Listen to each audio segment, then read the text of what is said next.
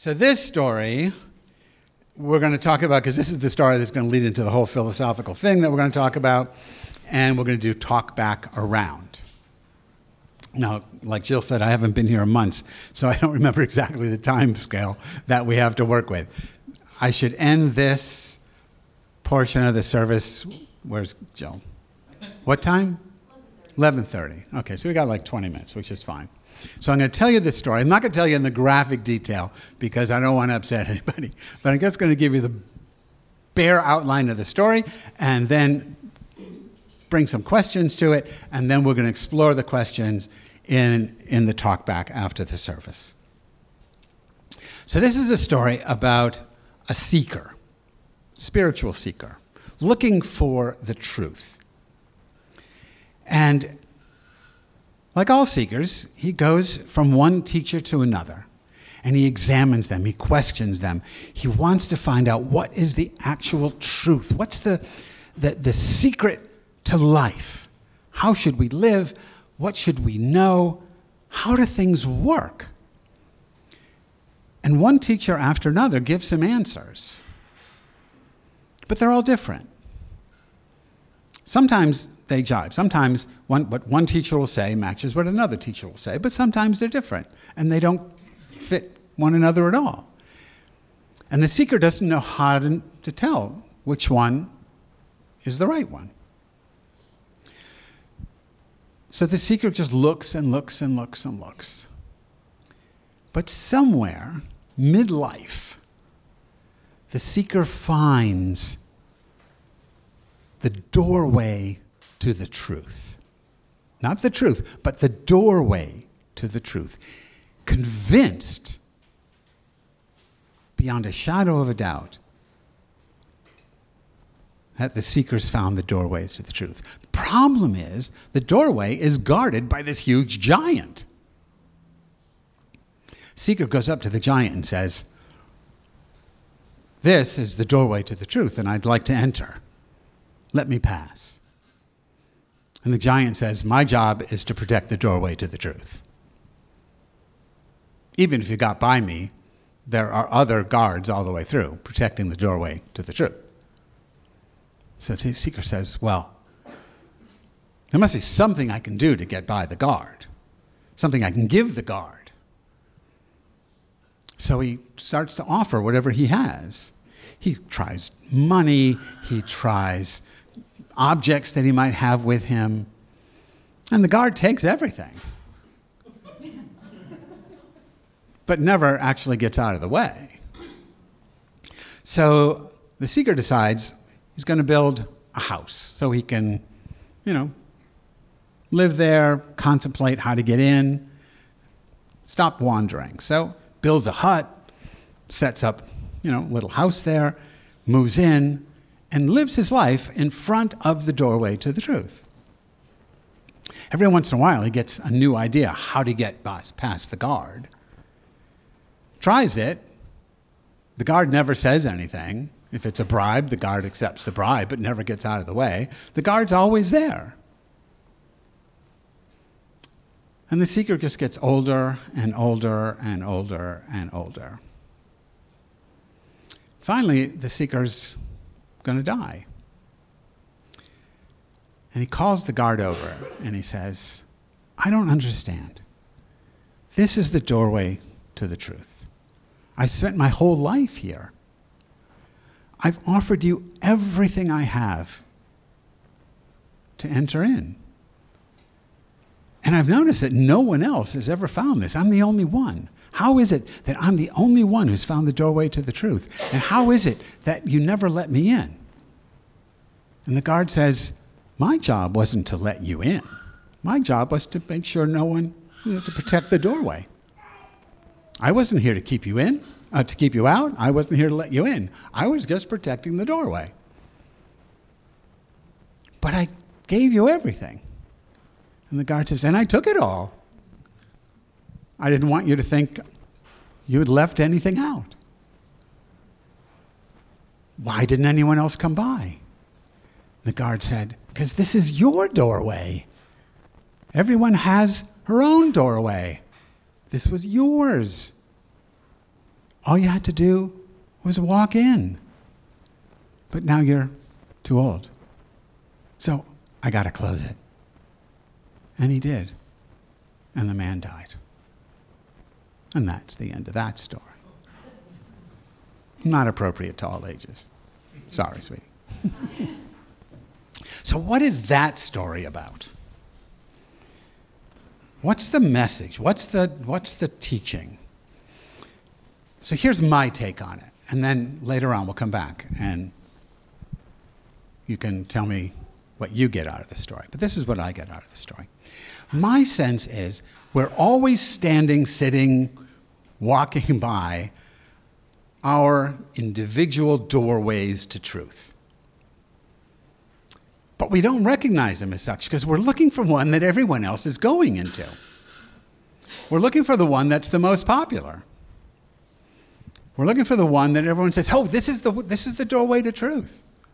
The one that has the big neon sign that says truth, that's flashing, enter here. The one that's the most popular on TikTok. The one that everyone's going to. The one that everyone's posting on Instagram. The one that everyone knows is the doorway to truth. But the fact is that each person has her own doorway to truth. We just don't recognize it because we think that it has to be general for everyone. Now, my sense is the truth is the same for everyone, but the doorway is unique to you. In the Arthur legend, the Holy Grail legend, when the Knights of the Round Table have to go out and they're going to go out in search of the Holy Grail, it says, and I can't do it in the French, but it says that each of the knights has to enter the forest in their search for the Holy Grail. They enter into the section of the forest that is the darkest to them. Right? To each of them. They don't all go into the dark part of the forest. They each have to find the darkest part of the forest that they find to be the darkest part of the forest. The forest is universal, but their entry point is individual. The Grail is universal, but your way to it is individual. The truth is universal, but your path to it is your path to it. And when we try to follow another person's path, no matter how famous that person is, no matter how, I guess you say, well-respected a spiritual teacher that person is, we end up imitating another person's way rather than actualizing our own. Does that make sense? You follow that idea? Doesn't mean that you have to do it by yourself. You can be alone together, right? When you meditate you can meditate by yourself, and certainly I do that every day. But you can meditate in community, and you can find support from the community. But your meditation is your meditation. There's a practice that I've seen it in Methodist churches, Methodist retreats. I don't think it's a uniquely Methodist practice. But there's a practice that I've seen in Methodist retreats where each person comes at a set time of the day into a room to do their own meditation practice, but they do it in community. But they're not doing the same thing. Some people are praying, some people are meditating in silence, some people are knitting, some people are reading, some people are doing different things. But they're all doing it together at the same time. And what they'll tell you is that they're finding support for their practice being in a room with other people practicing whatever the heck it is they're practicing. So I'm not saying that the story is telling us you have to be isolated and on your own, but the path you take is your own path and not an imitation of anyone's path, no matter how great that person may be. Now, for whatever reason, I am on a lot of mailing lists for people who are convinced they are great spiritual teachers. And they're always selling me stuff. And some of these people I know well and really admire, and I mean, I love them. They're my friends. But they're always selling me stuff, and they're always selling me new stuff because I bought the old stuff. I'm not going to buy it again. So they're selling me new stuff, which means they're always coming up with new things to get me to the same place. I mean, it's always about, awakening and mindfulness and whatever it is. But the last thing they told me was going to get me to the state they're trying to get me to, they sold me that one already. So they got to come up with another way to get to the same thing. And because they're selling it to me again, the assumption was the last thing they sold me didn't work. Because otherwise, why sell me the same thing? Why sell me something new? It's like what do they call it? Planned obsolescence in technology. I mean, what was wrong with iPhone 13 that I needed the iPhone 14? What's wrong? I mean, they just changed. Is it rounded edges or is it more square edges? I don't remember which one is which, but I got to have it. Because they told me I got to have it. Tim Cook told me I got to have it, my favorite guy. So I got to follow Tim because he told me I got to have it. It's all designed to keep me moving away from my entry point to the truth. It's all designed to keep me moving to someone else's darkest part of the forest, which I can't enter because it's not mine, and so I'll never get to the Holy Grail. I'll never get to the truth. I'll never get to that state, which is already mine if I would stop copying everybody else. But I can spend my whole life searching for what's right in front of me.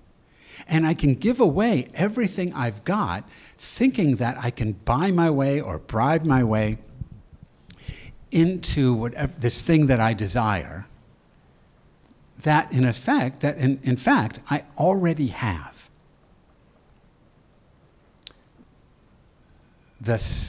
I'm going to say scam. I'm not sure that's the con, maybe. If that's better than scam, I'm not sure.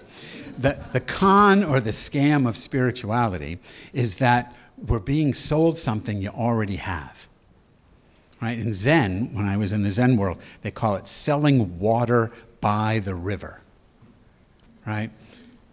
It's like when the British taxed salt, Gandhi had this brilliant idea. Why don't we walk to the beach and just pick up the salt that's left when the tide goes out?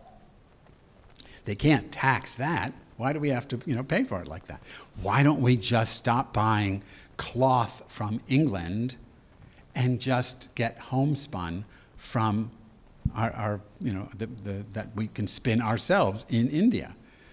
Well, that would break the economic back of the empire. They hated that. Why do I have to, and Deepak sends me stuff every day. Why? And I keep unsubscribing. It's because, I'm not really a friend of Deepak Chopra. And he's like really close to Oprah. If they had a kid, it'd be like Oprah Chopra. If they married, it'd be like too weird. But anyway, I keep unsubscribing to Deepak Chopra's mailing list, but I keep getting resubscribed. I don't know who's doing that to me, but he's constantly selling me something, and it's just like the old thing, but it's got a new title. And it just keeps, the message is, you didn't get it. I have it. I tried to give it to you. That one didn't work. Let me try this way. Maybe this one will work. And I'm running out of money if I actually keep paying him for all these things that don't work. None of it works because there's no work to be done. You're standing in front of the doorway to truth. There's a giant marketing giant, that's repetitive. There's a giant marketing system that's designed to keep you from actually walking in because it's free. Spirituality is free. Tao is free. Buddha nature is free. God is free. Reality is free. You're it. Tat tvam asi. Thou art that in Sanskrit. You're it. In the Kabbalah, the word for I is in Hebrew is ani. The word for the absolute Godhead is Ein. Ani is A-N-I in English letters. The Godhead is A-I-N. It's the same letters. It's just reversed, change in the order. And the mystics will tell you it's just because it's just the way you look at yourself. If you look at yourself as A-N-I, Ani, the ego, then you think you're separate from the A-I-N. But if you flip the letters around, you realize you're it. There's nothing to buy. There's nowhere to go. You're already it. Now, you may find it more comfortable to be it in community with other its. It's not anti-community. It's anti-spiritual marketing. It's anti-being scammed by all my friends who keep selling me stuff that you don't need. So, what do you need? You need two things. One, you need to know who you really are. And no one can tell you that. Right? Only you can discover that. And you need a way to discover that. So, the way to discover that is, in my experience, is to simply ask yourself, and this isn't I didn't make this up, but I didn't buy it either. This comes from a whole tradition of, in a bunch of different religions, but it's a tradition called self-inquiry, and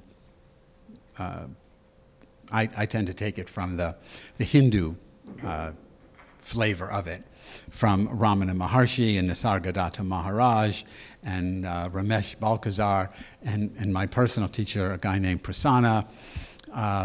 And it's just about saying, well, who am I? And realizing that when you ask that question, the person, the questioner, is not the person that's being questioned. When I say, who am I realize that the person who's asking the question isn't really the ego Rami, isn't the Ani, isn't the ego I. The person asking the question isn't male, isn't Jewish, isn't white, isn't liberal, isn't living in Tennessee, isn't a Democrat, isn't any of these things.